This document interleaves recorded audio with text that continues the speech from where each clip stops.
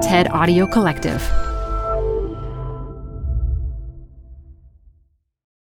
This episode is brought to you by Progressive Insurance. Whether you love true crime or comedy, celebrity interviews or news, you call the shots on what's in your podcast queue. And guess what? Now you can call them on your auto insurance too with the Name Your Price tool from Progressive. It works just the way it sounds. You tell Progressive how much you want to pay for car insurance, and they'll show you coverage options that fit your budget. Get your quote today at Progressive.com to join the over 28 million drivers who trust Progressive. Progressive Casualty Insurance Company and Affiliates. Price and coverage match limited by state law. Progress obviously is not a straight line up. It's always like 2 steps forward, 1 step back. But it seems that on most fronts over time, we actually moved forward specifically on the very, very, very important things. From the TED Audio Collective, this is Design Matters with Debbie Millman. For 18 years, Debbie Millman has been talking with designers and other creative people about what they do, how they got to be who they are, and what they're thinking about and working on. On this episode, Stefan Sagmeister talks about why we're feeling so pessimistic about the human prospect when so many things are better than they used to be. We, and by we I mean everybody in this audience, including myself, we just love bad news. Hi, I'm Roman Mars, host of 99% Invisible. It's a podcast about all the thought that goes into things most people don't even think about. You're going to see stories everywhere. Follow and listen to 99% Invisible wherever you get your podcasts. This conversation took place on December 15th, 2023 at the School of Visual Arts Theater in New York City. It was a presentation of Creative Mornings, a community started by designer Tina Roth Eisenberg that brings creatives together for breakfasts and talks like this one. Welcome to Creative Mornings. I'm Debbie Millman, and today I am conducting a live episode of Design Matters with one of the most acclaimed designers of our time, Stefan Sagmeister. Stefan was born in Austria, but has been based in New York since the early 1990s. Over the course of his illustrious 4-decade career, he has created unorthodox, provocative, multi-award-winning designs for campaigns, for album covers, posters, and books that upend the status quo and have taken the design discipline in new directions. He's won 2 Grammy Awards. How many designers do you know who's won 2 Grammy Awards? He has received the 2013 AIGA Lifetime Achievement Medal. Solo exhibitions of his work have been mounted all over the world. This is my 5th interview with Stefan. Seems to be endless amounts to talk about. And today we're going to be mostly talking about his new book titled Now is Better. The book combines art, design, history, qualitative analysis, and data sets into beautiful visualizations that are part artwork, part infographic. And in doing so, Stefan presents unexpectedly optimistic statistics about improvements in life expectancy, in education, and the future of humanity. We're going to talk all about that today. Please join me in welcoming to the stage Stefan Sagmeister. Stefan, after 5 interviews together, I actually discovered something about you in my research about your history that I had previously never come across. Oh my. Is it true you got your first job in design at 15 years old when you went to work at an Austrian youth magazine named Alphorn, which was named after the traditional Alpine musical instrument? That is true. But this was a tiny magazine. I started to write for them, not very well, but then the person who used to do the layout for the magazine left, and nobody else wanted to do it, and so I tried, and it turned out that I liked it much better than the writing, and it was a start. Also, I think importantly, because the magazine also did some cultural events, like music festival or a demonstration against something, and all this stuff then needed graphics, needed a poster, needed this and that. And so considering I already did the layout, I did those two, which really was important early on because, let's say, we would do a music festival and I would design the poster, not very well. One of them I totally ripped off a local designer, not because I was nasty, because I knew so little that I didn't know that you couldn't rip off another designer. Well, imitation is sort of the sincerest form of flattery, right? But it was great because when you did the poster, and we, of course, put the posters up ourselves with wheat paste, and then 500 people would show up to that concert. And the only information that they had about it was that poster. So you really saw the effect of the work that you did, which was fantastic and I think a super great learning experience for later on, that the stuff that you do really matters. One of my favorite tidbits I found about this experience at 15 was you originally found out about the magazine from a sticker on a friend's bicycle, and you subsequently joined him and the rest of the magazine staff for an editorial meeting in the boys' basement. Yes. So very official. Yes. Oh, totally. And I believe it was at this early stage of your career that you discovered your proclivity for using your own handwriting, mostly because most of the headlines you were writing at the time or designing, you were using Letraset, but it was used Letraset that had been donated, and all the E's would be missing. It just turned out that it was easier to write the whole headline by hand than to painfully, carefully reconstruct all the E's of whatever. I think Cooper Black was a favorite typeface at the time. So, now, does anybody know who Letraset is? That's my next question, because I was thinking about How about Cooper Black? Oh, yeah. So for those young ones in the audience that might not know, tell them about Letraset. Well, Letraset used to be an extremely important company this was a brand as well known among graphic designers as Adobe. Yeah, this absolutely. was the Letraset catalog. Meaning was the Holy Grail, was the Bible, and basically it was sheets of rubbed-down letters that you did headlines with. It was too time-consuming to do body copy, but headlines were ultimately body copy you had to send out to be typeset, but headlines you did yourself with Letraset. And they were quite expensive. So we, as a magazine, we were so small we couldn't afford it. That's why we had donated Letraset sheets from small advertising agencies from the area. But if you could afford it, they had their own custom cabinets with the various typefaces ordered by, alphabetically. And there always was a sheet in between. There was a certain smell to it. Meaning, I'm not nostalgic about them. No, not at all. Because they were a pain in the ass. But, and when they were old, they crackled, Well, when you burnish the letter down, it would have like a bump in the plastic sheet. I found one of those files on eBay, and I have it as this yellow boxy file, and you open it up, and there are all the sheets with the blue paper in between. Exactly. So I have a lot if you want. The E's are there if you want to use them. Yeah.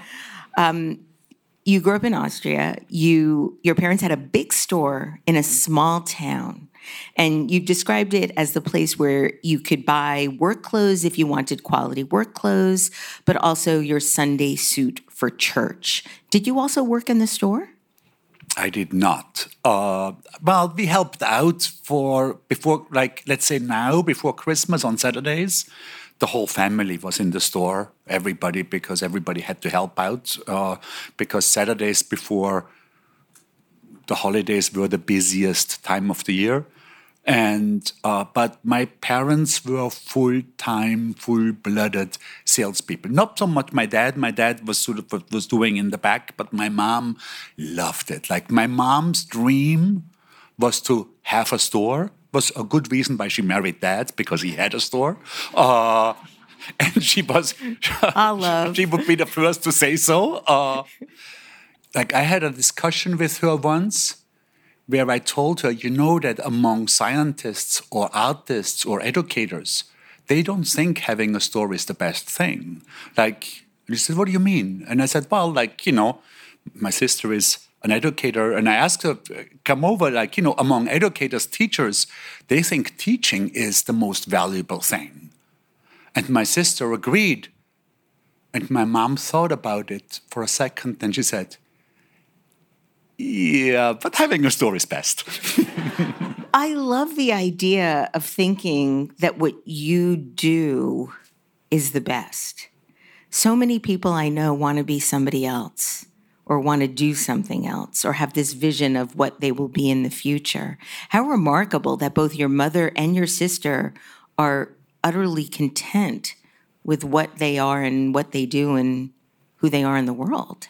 But I think my dad was not quite there. I think my dad took over the store from his parents, who took over the store from their parents. And there were at least 2 generations. My granddad, who actually was educated as a sign painter, meaning a graphic designer at the time. Graphic design didn't exist. And he was not allowed to really practice sign painting because he had to take over the store. Mm-hmm. And but couldn't he do sign painting for the store? Well, you know what? If he did, then those signs didn't survive. But I have a big sign of his hanging in my apartment here on 14th Street. And he was, you know, very conservative at the time, but sign painting also meant you had to carve the wood with the ornaments. I mean, this was real craft. Yeah. This was not something trivial. This was an electricity. Yeah. So I think that my dad allowed everybody to do what they wanted from his own experience. And so my sisters went into education, 2 of them.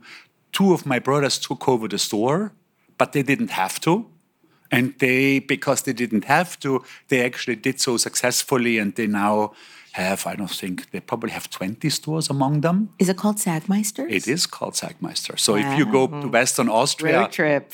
It's the store that's the big deal. What was your relationship like with your parents as you were growing up? I liked very much the whole situation that I was in. I was the youngest of 6 kids. Oh. Both of my parents worked. So I had a lot of freedom, like specifically as a very young boy. Like my mom didn't know when grade school stopped. So as long as I was home for dinner, it was completely fine. She had no clue if we had, you know, school at the afternoon or not. So she wasn't a helicopter parent. She was not, which served not so well for my oldest sister, who thought that she was getting too little. It served me fantastically. It was exactly like I felt incredibly privileged that I didn't have to be home at any time until it was 6:30 when dinner was served.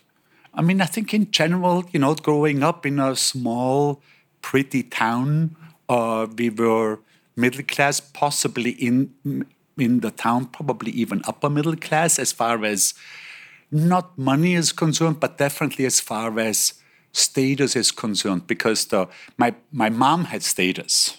Like if you went through town with my mom, everybody was like, "Oh, Frau Sagmeister," like it was, you know, you couldn't get anywhere. Everybody knew her. So it was a good time I definitely won the lottery by, you know, Austria is they of course are complaining like crazy, but in general, specifically seen from the outside now, it's a very well-functioning country with high rates of overall satisfaction. Vienna routinely is voted the most livable city in the world. Like I think their kind of social democratic system is actually one that I, specifically with a distance, really think works very well. There's relatively high taxes. People are complaining like crazy, of course, but I think ultimately that seems to be a good system for a society to live together. Your parents encouraged your creativity and you went to art school. They were completely supportive, I think because of the granddad example, who kind of went in that direction but couldn't. So when I showed some interest in there, and I had, at that point, when I graduated from high school, I had a portfolio of printed pieces. They were not very good, but they were out there.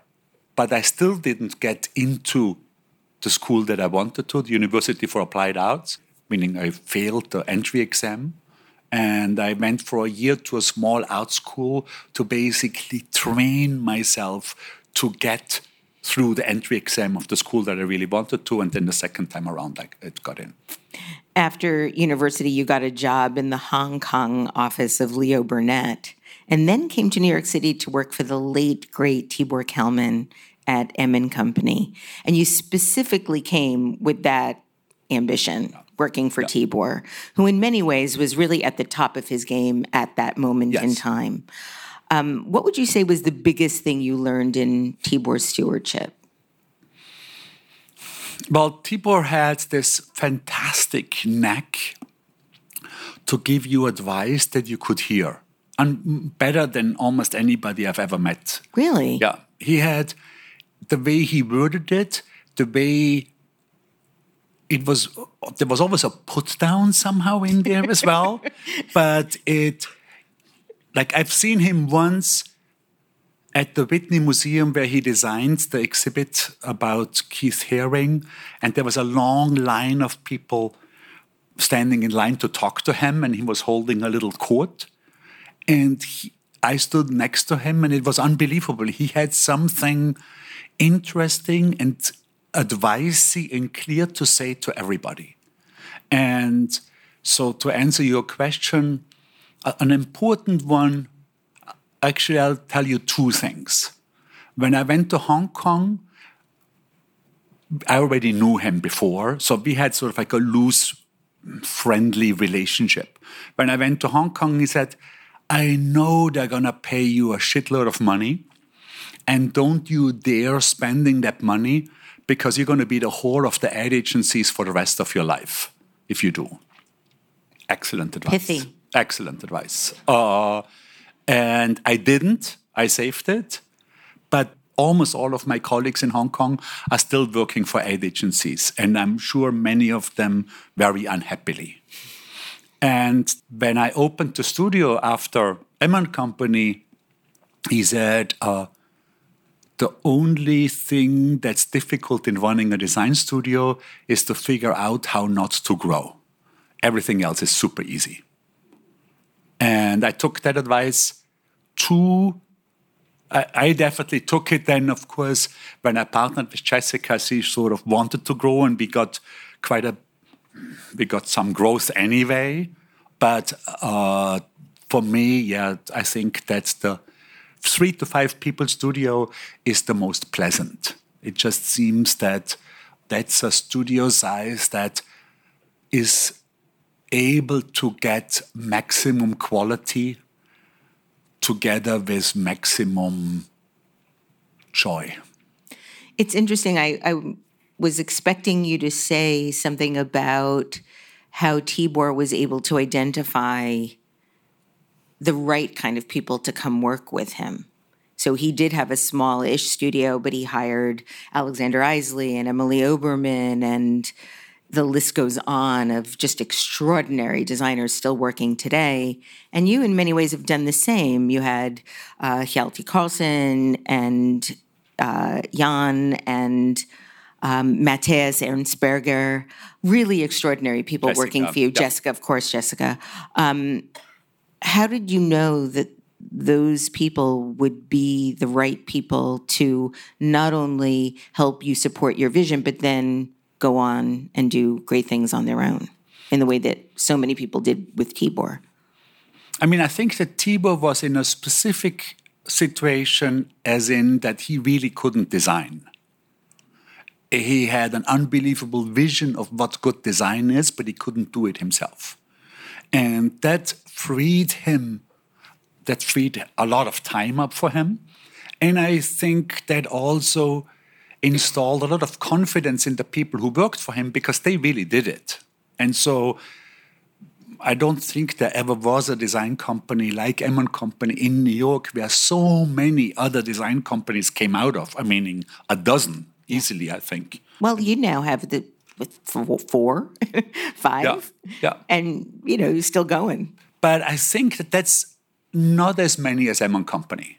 And I think that had to do with the people being quite autonomous with the design. Let's talk about this brilliant new book. There's so many things that we can talk about. I took a peek at my watch in horror and realized, oh my God, we're like halfway through. So fast forward, what you're doing today, you have undisputedly had a career that has influenced others, inspired others, and in many ways defined a sort of benchmark in what design is capable of being able to do in our culture. You've created extraordinary work. You've won hundreds of design awards. You've made several films, mounted countless art exhibits, and published what I believe is now 6 books. I think your latest is your most conceptually and visually ambitious. It's titled Now is Better, and it is a visual exploration of human progress over the last several centuries. Why this book at this particular moment? Well, there's a story how it started. I was at the American Academy of in Rome as a design fellow, or as You won the Rome Prize. And it's a great situation. You get a fantastic studio, view all over Rome. And the best thing about it really is that the food is great. Which means, other than it's good food, but much more importantly is it means that everybody comes for lunch and dinner. And it's 70 people there, archaeologists, filmmakers, artists, architects, designers. And so you have a salon-like thing twice a day. And that in combination with you working in the studio all day is just a fantastic situation. You're sitting next to somebody else all the time. And one evening I was sitting next to a lawyer. He was the husband of an invited artist. And he told me that what we are seeing right now in Poland, in Turkey, in Brazil, really means the end of modern democracy. And I kind of thought it was interesting, didn't really comment much, but looked it up that night. And when I Googled it, when did modern democracy start? How did it develop? It turned out that 200 years ago, there was a single democratic country, the US. 100 years later, right after World War I, there were 18. And now the UN officially says we have 86 democratic countries, that the UN says these are democratic countries. In 2016, we reached the absolute peak of democracy. It's the first time in the world that more than half of all humanity lives under a democratic system. So my lawyer could not have been more wrong. And that seemed like a very juicy situation to pursue as a communication designer, because so many of my friends feel like the lawyer. And when I looked into it, it just seemed that there really are two opposing ways to look at the world. One is from the short term, which is basically how all media looks at it. You know, the media cycle has gotten much, much shorter, allowing things by design to to be more negative to come through, because the shorter the cycle, the more negative the news, because negative things happened very quickly, catastrophes and scandals. And there is a completely different way to look at the world, which is long-term, like what I did when I looked up democracy. Yes, it is true. In the short term, at that point, Poland, Brazil turned into a non-democratic direction. But even now, 5 years later, both of those countries are actually turning in the other way again.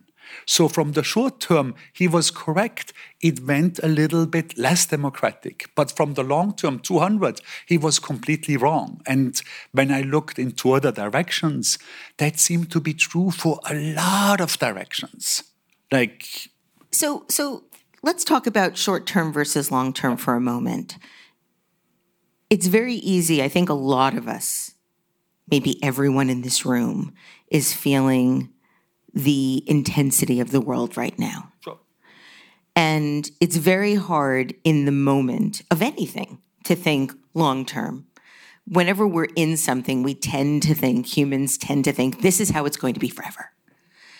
Why is it that we, despite all the positive things that you point out in this book, which are real and documented and empirical, do we all feel like civilization is doomed? Well, I think there's many reasons. One is the amygdala. It's a small part in our brain, like the size, that basically is designed as a shortcut for negativity. It comes from our prehistoric ancestors that really needed to be kept safe from the lion that would attack. And it didn't really have the same need for the banana that you didn't see, because there might be another banana around the corner. So that amygdala was designed by evolution to keep us safe. Now, we developed much faster than evolution originally thought so. And I feel that if we would look as we should look at all the short-term news, but if we would look and spend more time on the long term, we would actually get a much fuller and better informed picture of the world. Despite the many terrible, horrible things happening in the world right now, and for many of us in our personal lives, after reading your book, I've come to realize that almost any data point that's measurable, most things are better than they were 100 years ago. I'm wondering, in an effort to sort of buoy the audience a bit on this Friday morning, can you share some of your favorite statistics and examples from the book? Well, I'll share some lighthearted and some more important ones. Perfect. Lighthearted would be amount of guitars per million people. In the 60s, that's the earliest that they've been counted, 600 per million people. Now, 11,000. There's just a better chance that something comes out of it. And you'll see that in other numbers, like there's so many more people making their living as a musician, even though it's very difficult to do so, than ever before. So Spotify hasn't killed that. Has not killed that, yes. But they have to, hustle, sell T-shirts and whatnot. More importantly, I would say if I can quickly get the big things out, like everybody in this room, I think, would agree that we would rather be alive than dead. We would rather have food than be hungry. We would rather live in a democracy than in a dictatorship. We would rather be healthy than sick. And all of these things actually can be measured. And for all of these things, there are excellent numbers from the United Nations, from the UN, that have measured these things over 200 years. And all of these things demonstratively have become better. And so these are kind of like just the basic things. But if I go into detail, if you lived in France 200 years ago, the average calorie count of your diet was the same as it was in Rwanda 200 years later, when Rwanda was the most malnourished country in the world. So literally means in Europe 200 years ago, you were very much likely part of the 90% that the UN would now say is extreme poverty. Extreme poverty. Right now, I think that means you have to live your day for under a inflation-adjusted $1 a day. And so 90% of Europe lived in extreme poverty, ruled over by 10% of basically the king and the court. And that was reduced now worldwide to 10%. We went from 90 to 10. It used to be 9% before the pandemic. We did go up to 10, so it got a little bit worse. For full disclosure, democracy also went a little bit worse the last 7 years, mostly driven by India. That was the biggest chunk that got less democratic. So it's not progress obviously is not a straight line up. It's always like 2 steps forward, 1 step back. Also, when we make progress, we tend to have side effects that we haven't anticipated. Those side effects have to then be taken care of or addressed before we can move forward again. But it seems that on most fronts over time, we actually moved forward specifically on the very, very, very important things.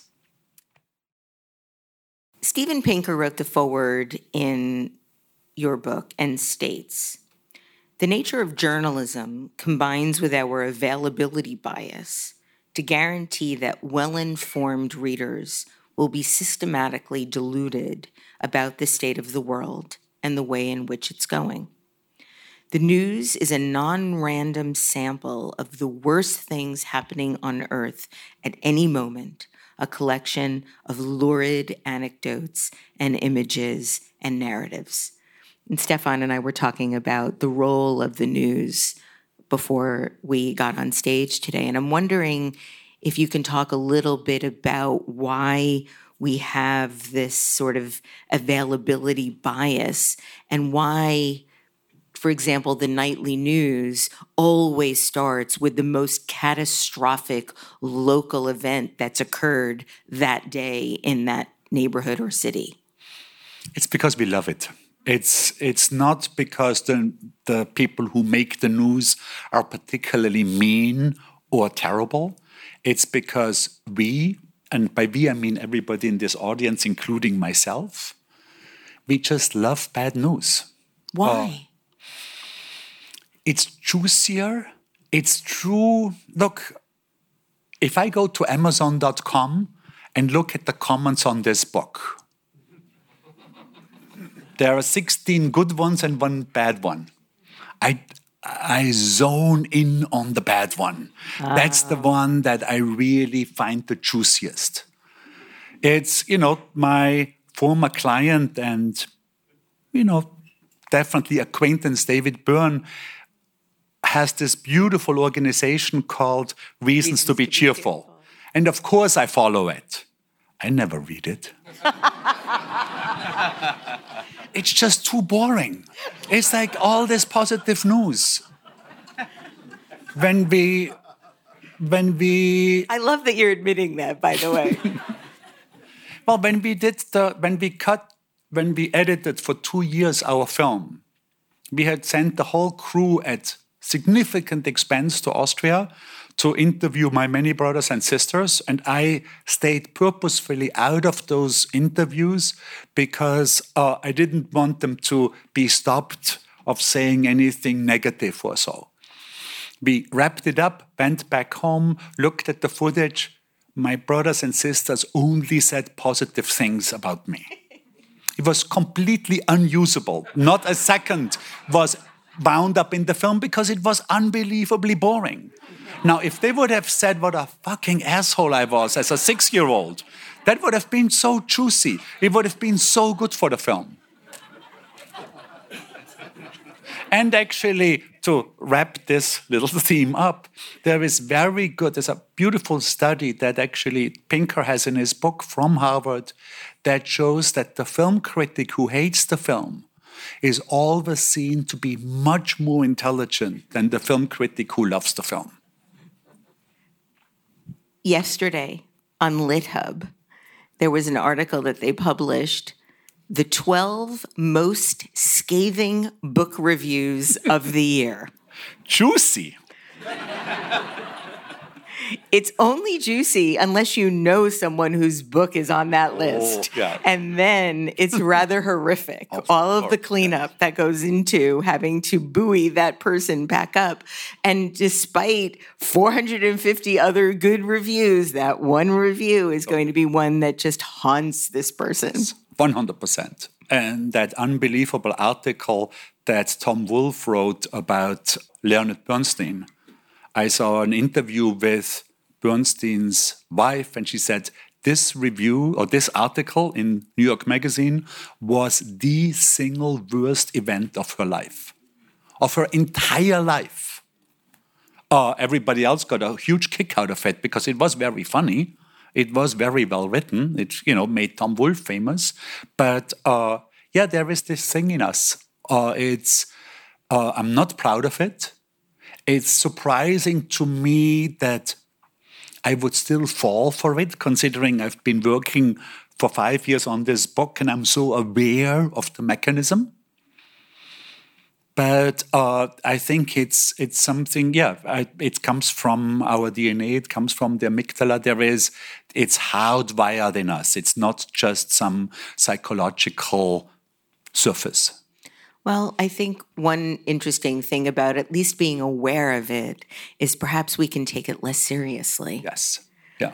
I do have to admit, I just literally this week did remove the New York Times app from my phone. Really? Yes.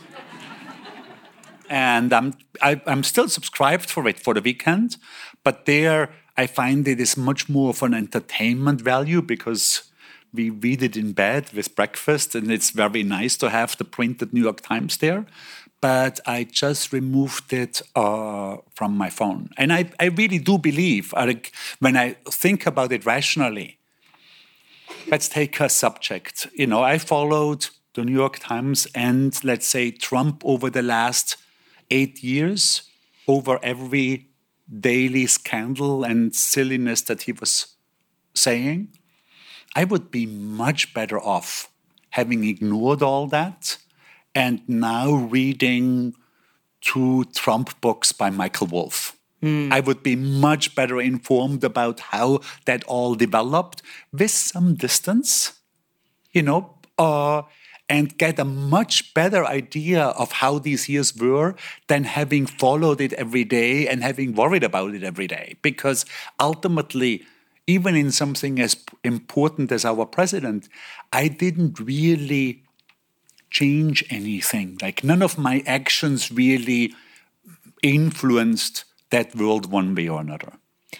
Do you think that this amygdala is also lit up by some of the witnessing of nastiness that seems to be so much a part of the daily news and our daily politics and our daily lives?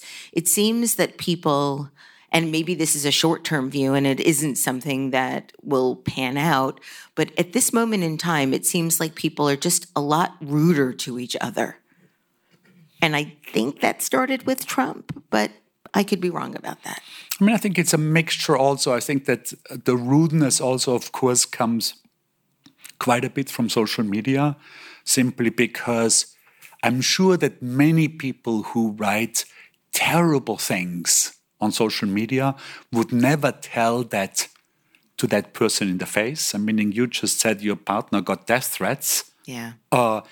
I'm 100% sure that that same person who sent that death threat over social media would never say this at a dinner party in the face. Yeah. And I think in that case, social media is sort of like road rage, but even more, you're even more encapsulated, you're even further away. Meaning people already behave much worse when they're in a car because they're in their own thing than they would to your face. And I think social media is sort of like it's like triple road rage. And beyond that, I don't know if people got ruder in general. Maybe they do. I mean, people on planes definitely seem to be ruder. And smellier. Yeah. There, I actually believe, specifically on airports, I actually think that it has, I think it has also something to do with the architecture. I, for example, feel that if you go to LaGuardia now, people are nicer than they used to be 5 years ago.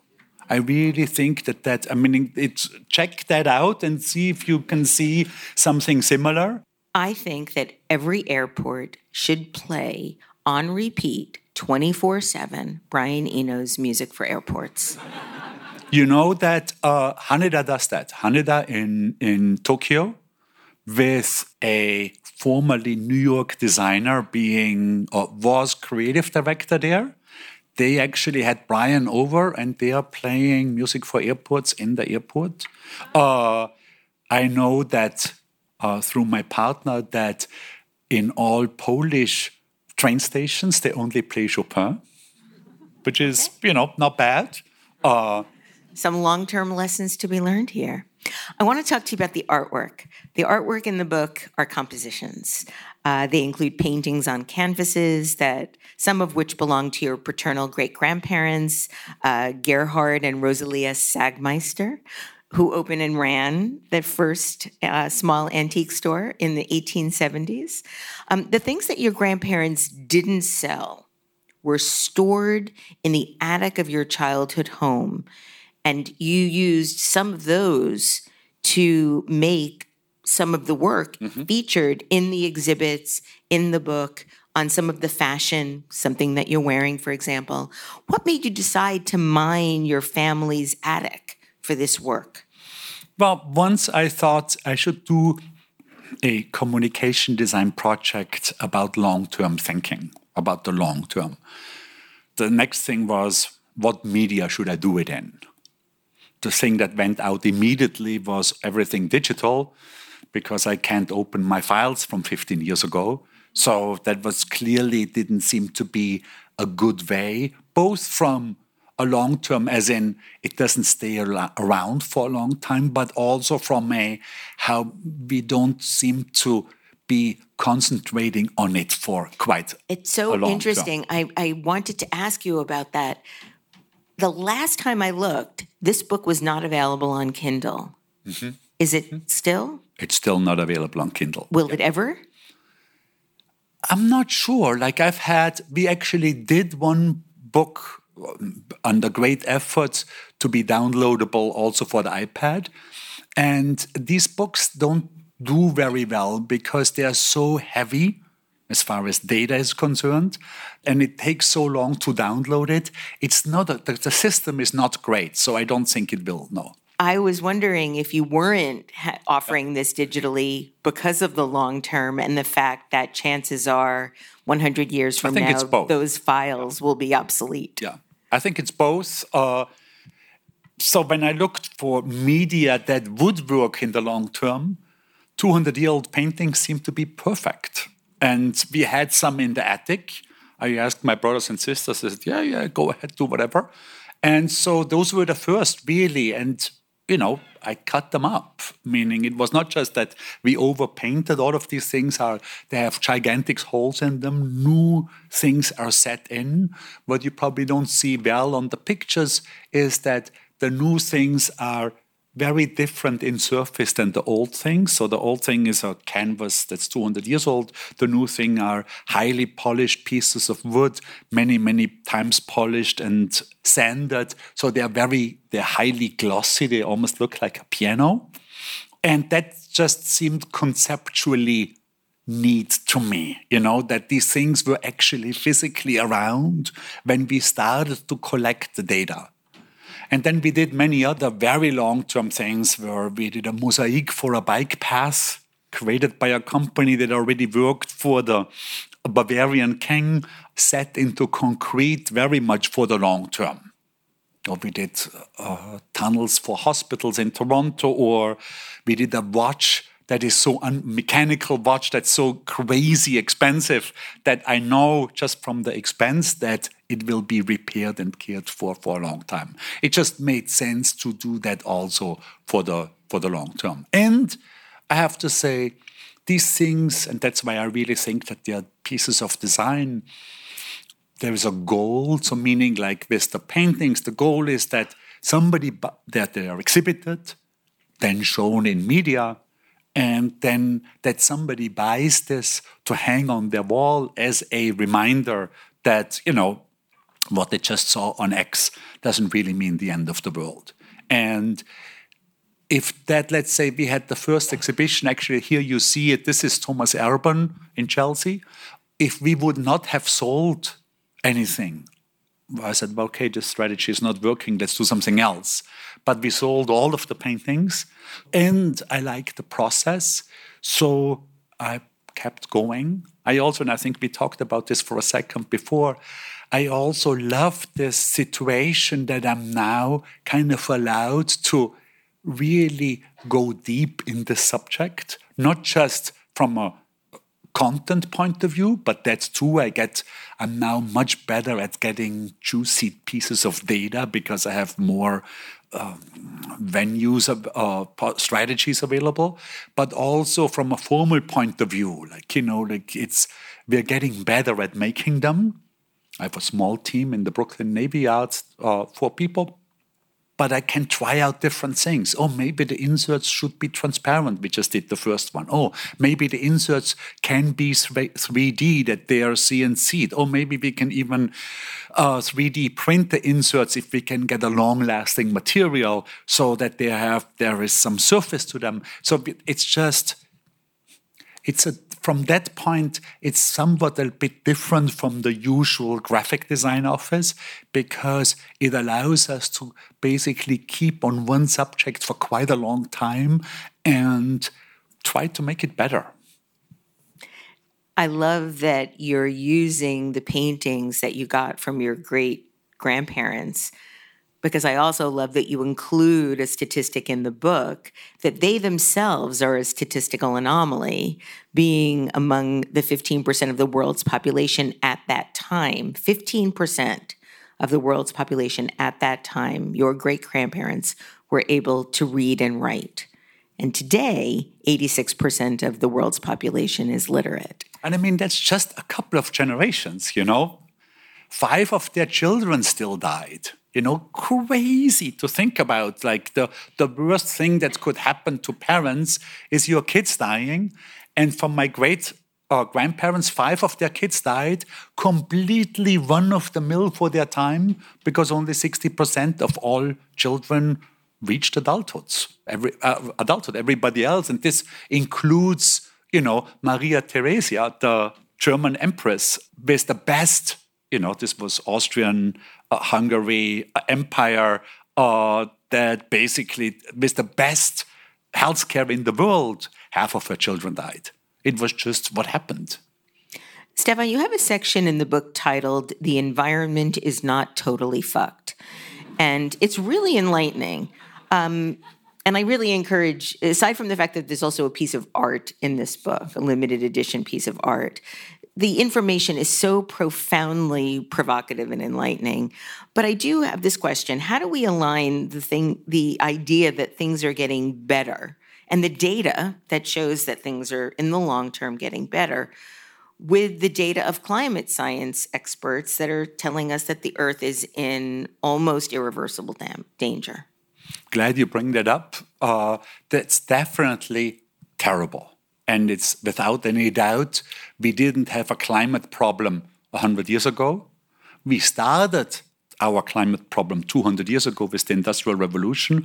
All the CO2 that came from the Industrial Revolution is still up there, which also means that if you look at it from a per capita sort of point of view, Europe is the single worst polluter out of all parts of the world because they've been doing it the longest. But the fact that it's a problem is new. And I still think that even in a crazy situation like this, it's beneficial to know that we've accomplished quite a bit in other areas that allow us to tackle this new, unbelievably giant problem than from a situation of doom and gloom. I've actually done this talk 4 weeks ago in Lviv, in the Ukraine, with a lot of caveat, with a lot, I definitely said, I never thought I'm going to do a talk about this book in the Ukraine. Because as you said in the beginning, if bombs, fall on your head, you might not have the space in your brain to listen to this. But it actually went over so incredibly well. We had an hour's worth of discussion afterwards that we are now talking about the Ukrainian version of the book and even bringing the exhibition there. So I was surprised that they actually had that space, but apparently it's possible. But I'm a really big believer, and it's not just that this is a gut feeling, I actually have evidence for that. And if you look at big social change that happened in the past decades, I think one of the biggest and most incredible is the non-smoking campaigns. Unbelievable change. Many countries, including this one, cut the amount of smokers in half, even though those people were all addicted.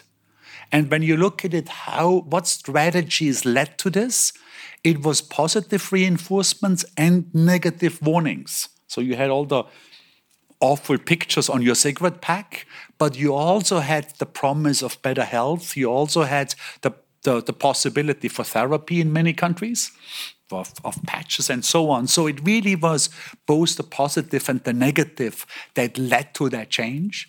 And I really do believe that if we want to tackle the big questions of our time, and climate change is definitely in the very forefront of these questions, we do need the positive and the negative. And the news are clearly doing a fantastic job, both in social media and the official news, in delivering the negative. And I think that I and a couple of others like Steven Pinker and there's a fantastic guy at Oxford called Max Roser who has a wonderful site called Our World in Data, and some others are trying to give little itsy-bitsy bits of positive injections in there. I can add to the reason that the anti-cigarette smoking campaigns have done so well, and it also has something in common with seatbelt laws, which have also really improved mortality rates in driving. Children are being educated at a very early age that smoking is bad and that you have to wear a seatbelt. And so when older people get into a car and they don't put their seatbelts on, the children in the car will say, you have to put your seatbelt on, which gives me an enormous amount of hope when looking at the data in your book that this next generation behind us, or the generations behind us now, are so much more concerned about the environment, or so much more aware of the environment and the need for more democracy, that perhaps we're not fucked, as you say. The last thing I want to ask you about is the content of the work in Now is Better. And you stated that since all the content is based on long-term data, it made sense to express it through a medium that can be reasonably expected to stick around for a long time. Talk about the types of paintings that you're using as the foundation of the work. I know that not only are you using the paintings that were found in the attic of your grandparents, of your childhood home, you're also acquiring paintings in auctions and places like that. So tell us about that. So I buy, I'm a very good customer now from many tiny auction houses in Austria, Switzerland, Germany, Belgium, Holland, a little bit of northern Italy. I try to stick with Central Europe because that's where I come from, that's where I know the things. It's to my advantage that 18th and 19th century painting is unbelievably out of fashion. So I can afford it. I try to get the best quality that I can from the painting quality. None of these pieces is truly art historically important, so this is not about destruction. I, for myself, kind of answered the question if somebody would buy my work, including this work, 200 years from now, and it's then for sale at a small auction house in Austria, and somebody in the year 2200 wants to buy it and make a new piece out of it that makes sense for that time, be my guest and more power to you. These paintings come to my place. I take the frames off, I photograph it, I put it in my files. I then, in batches, deliver it to our studio at the Brooklyn Navy Yards. They take it off the stretcher. We have a full-time restorer as part of our group. She basically tries to, if it's possible, sometimes these canvases are doubled and tripled up, so you can't really work with it. So we try to get rid of the double and triple canvases. And then I designed the inserts from the composition, the shapes, the colors. We cut new stretchers out of MDF from that with a computerized machine, so it's that we can get very exact shapes. The inserts are many times lacquered and sanded and ultimately covered with resin, and then are carefully inserted, and then the whole thing needs to be restored because, in handling it, stuff falls off. When you bend it, things come off, so it needs to be restored. But the restorer, she's fantastic, and I can't see which part have been restored and which part have not. But they, when you would see some of them in the process, they look quite dire. So is there a benchmark of where you will allow yourself to destroy a previous work? I assume that you wouldn't do something like that to a Rembrandt.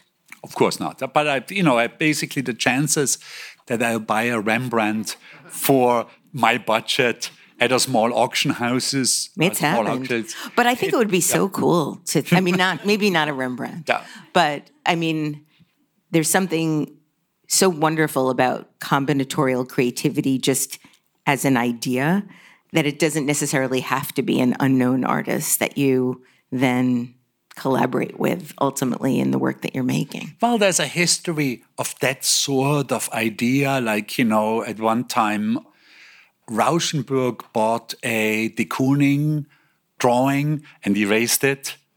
There is a fantastic piece by Kippenberger who bought a Gerhard Richter painting and made a coffee table out of it and called it Interconti style, nastily. I bet people loved it. Yeah. So I'm not sure if I need to contribute to that genre. It's been, meaning specifically the Kippenberger Richter thing, I think is fantastic, and I don't think I could top this. But I do have a dream of doing very, very large paintings, which come to auction very rarely, because these very large paintings were very expensive to have been done. Like if you had a portrait to be done, a face portrait was one price, a bust was another, a full portrait, which you'll see very few full portraits, was very expensive. You paid extra for another hand. If one hand was hidden, it was a cheaper portrait than a double hand. Hands are difficult to draw. Exactly, they're a pain in the ass, and had to be drawn often by the master of the studio as opposed to an assistant who could do the dress or the trousers. And so they come to these kind of auctions that I'm dealing with less so. but I would love to do a big historical painting or so. But most of them have been commissioned by institutions. And of course, the reason these smaller auction houses have so much work is because they come from private houses. And, the grandchildren don't want what was in the attic and give it to an auction house. Well, maybe they will now. Who knows? Yes. I love what you said about the year 2200. So, 2020, 2200. Yeah. I'm not good at math.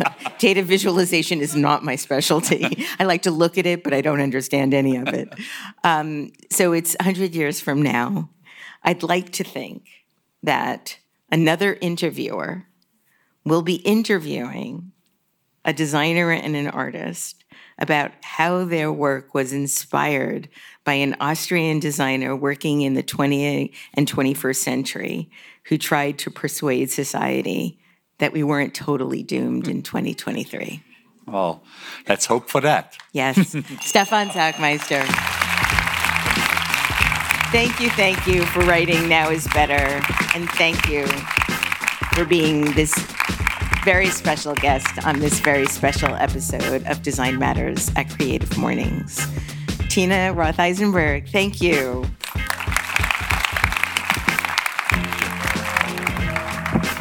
Design Matters is produced for the TED Audio Collective by Curtis Fox Productions.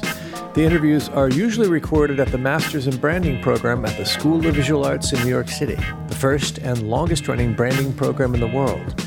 The editor-in-chief of Design Matters Media is Emily Weiland.